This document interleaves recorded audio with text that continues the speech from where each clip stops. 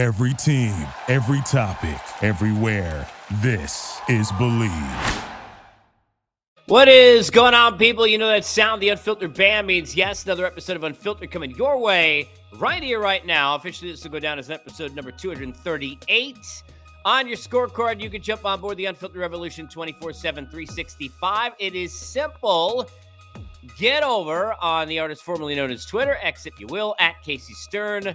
Jump on board and follow. Get up into the bio and jump on board the YouTube channel as well. And like and subscribe and comment on all the videos. And now into 238 episodes where most of you are, Apple, Spotify, and everywhere that you get your finer podcasts. And thank you for being with us. And depending upon when you get this or see this, a happy new year to be. Here is it's New Year's Eve, or happy new year to you.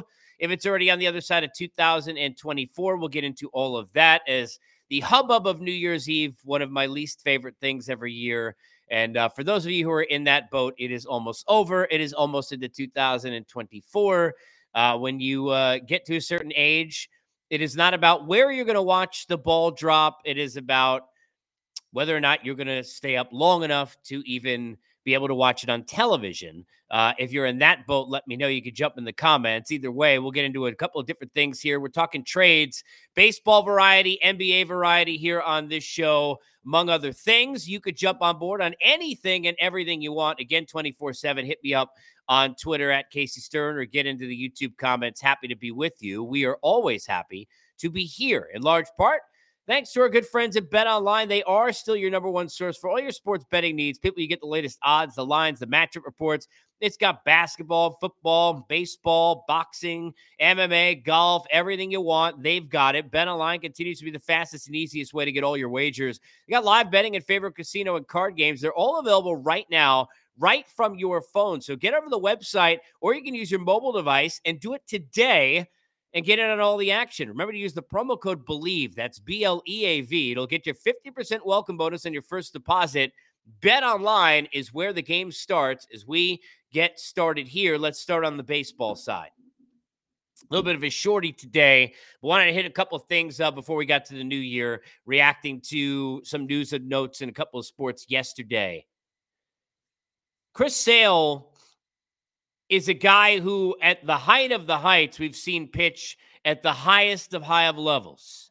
That is not the Chris Sale we've gotten in the amount of starts he's had the last 3 years, and not in the 20 starts that we got in the last season for the Boston Red Sox. Yet still, a lot of people were surprised to see this trade. Couple of reasons. One, maybe a relationship with the Red Sox, all he'd been through, all he'd done.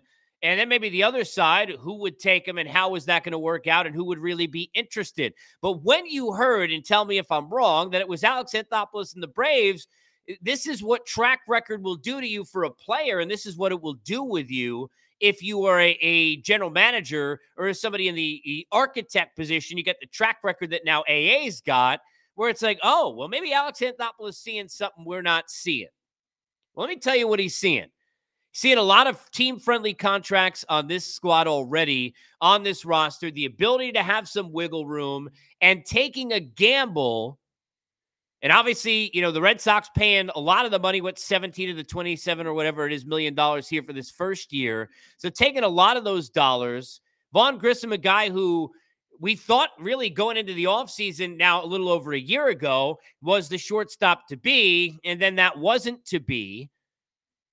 Arcia ends up getting the spot. Grissom roadblock, not really a position for him. The Braves seemingly, I don't want to say, I don't want to say he'd gone cold, but clearly they were not rushing to find a spot for him to get into.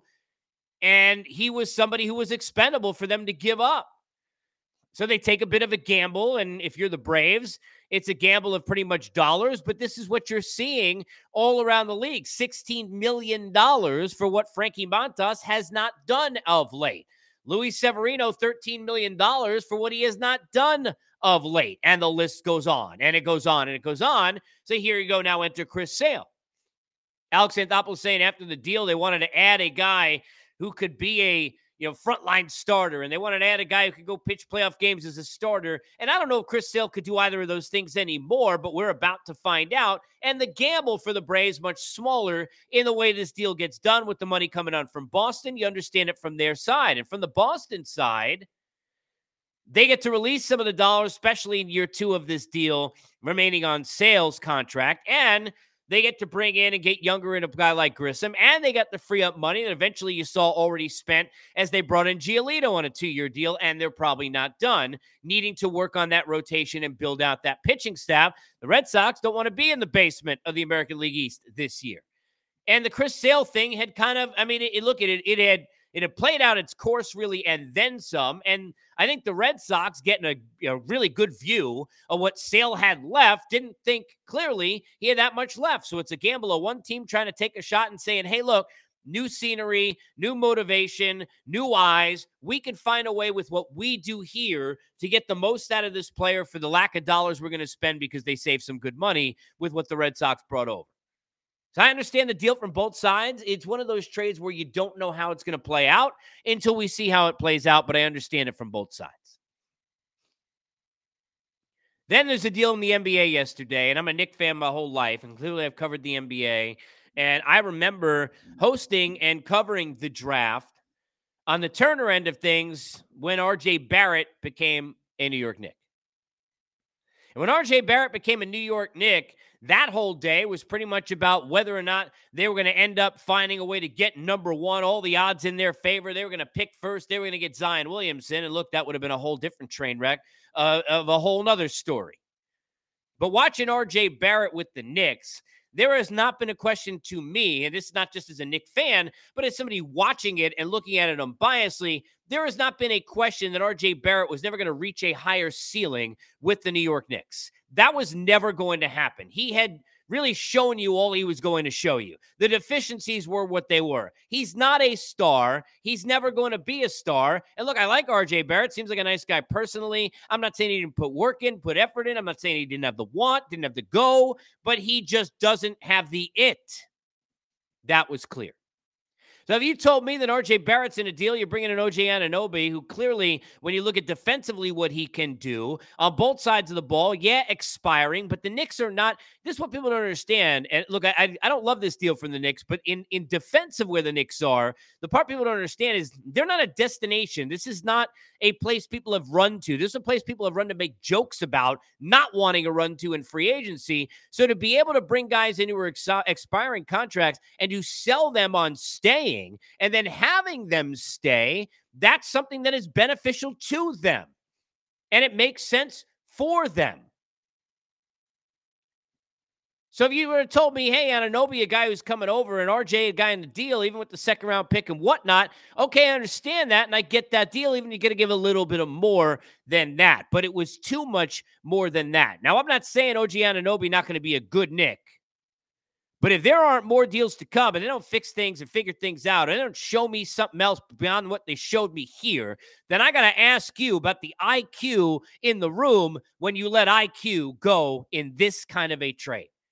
I'm not saying that Quickly untouchable. I'm not saying that you can't move him in a trade, but I'm saying that anybody who's been watching this team and watching this player knows not only the value of the player, but knows there's probably more in the player, that knows that for other teams who can use him as a starter all across the board and play him 40 minutes a game and do things the Knicks really couldn't do in the way their rotation was, even though he'd finish a lot of games.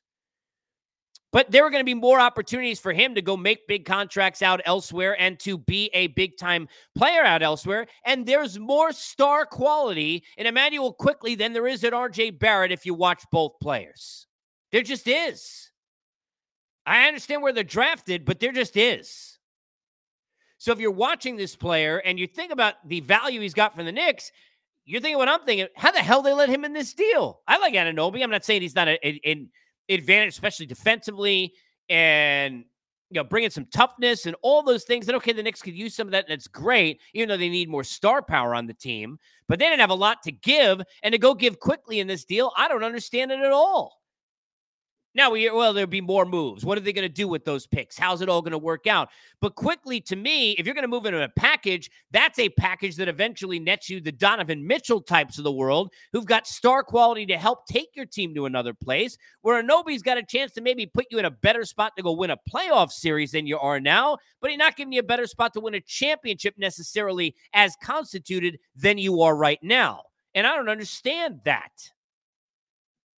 Hit me up in the comments. Maybe I'm alone, and I'm not trying to be biased here because I'm a Knicks fan, but I'm sitting there watching it, and I don't understand that with the quickly part of this trade. I don't think people understand the value of the player in this deal, and I think he's going to thrive in Toronto. I think RJ Barrett's got a chance to maybe not reach another level, but certainly be more comfortable. He gets a chance to play in Canada. I think all those things are going to be great for him. But Emmanuel Quickley, and I retweeted this, reposted, whatever they say now, when this initially happened, what he had said, but look, he clearly was stunned, and so was I. On face value, this doesn't look like a very good trade for the Knicks. And it certainly can't stand on an island on its own as a deal for the Knicks. Your thoughts, want to hear them in the comments. Jump on board, whether you're watching on Twitter, get me Apple, Spotify, everywhere you get podcasts, and get in, of course, on the YouTube channel as well. Which if you're on Twitter, X, you could jump up in the bio, find that, get over, like, and subscribe. Get all the interviews, conversations, and everything else through 238 episodes as we head into 2024.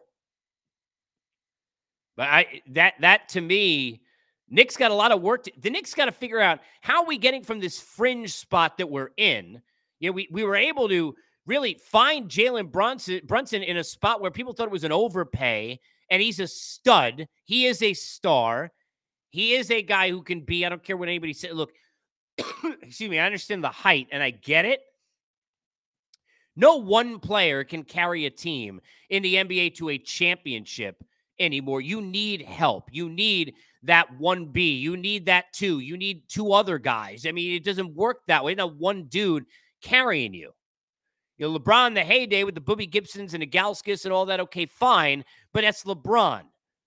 And he can be doing that now, clearly, even if he was the old version of LeBron, I don't think, in the way today's sport is, because everybody got 2 or 3 of those guys. You can't have one.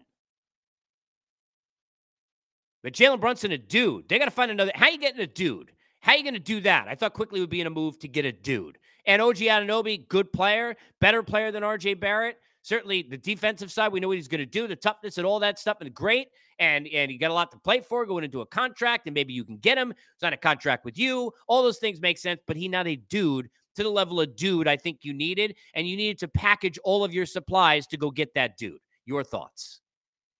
Want to congratulate the Pistons. 28 losses in a row. What a nightmare. Watching that game, I did not see the one last night against the Raptors that they won, but I was watching the game against the Celtics like it was game 7 of a playoff series. My goodness. And they were, given everything they got, those poor players. Clearly they are well overmatched, but good for them getting a win. So congrats to the Pistons and to their fans who get to sleep on a better night heading into 2024. Happy New Year to all of you. Everybody makes all these resolutions. Nobody ever sticks with any of them. At the end of the day, make a resolution for happiness and for health and for safety and for family and the important things in life, and the rest is going to be the rest. But never forget what's important. That should be everybody's resolution every year, because I come across too many people in my life who have forgotten that, and including me at times. We've all been there. And the most important thing is to remember the most important things. Like, for example, after you get through all of those, next on your list, keeping up with us into 2024 and Unfiltered, courtesy of the Believe Network, and, of course, presented by our good friends at BetOnline. You can find us Apple, Spotify, everywhere you get your podcasts. Over on Twitter, artist formerly known as X, if you will, or on the YouTube channel, which you can get as well, Unfiltered with Casey Stern. Happy New Year to all of you, and we will see you in 2024. Thank you for listening to Believe. You can show support to your host by subscribing to the show and giving us a 5-star rating on your preferred platform. Check us out at Believe.com and search for BLEAV on YouTube.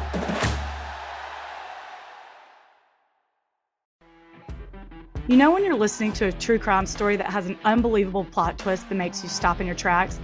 That's what our podcast, People Are the Worst, brings you with each episode. I'm Rachel. And I'm Rebecca. We're identical twins who love true crime cases that make you say, didn't see that coming, and we hate the people responsible for them. Listen to People Are the Worst now on Apple, Spotify, or wherever you get your podcasts.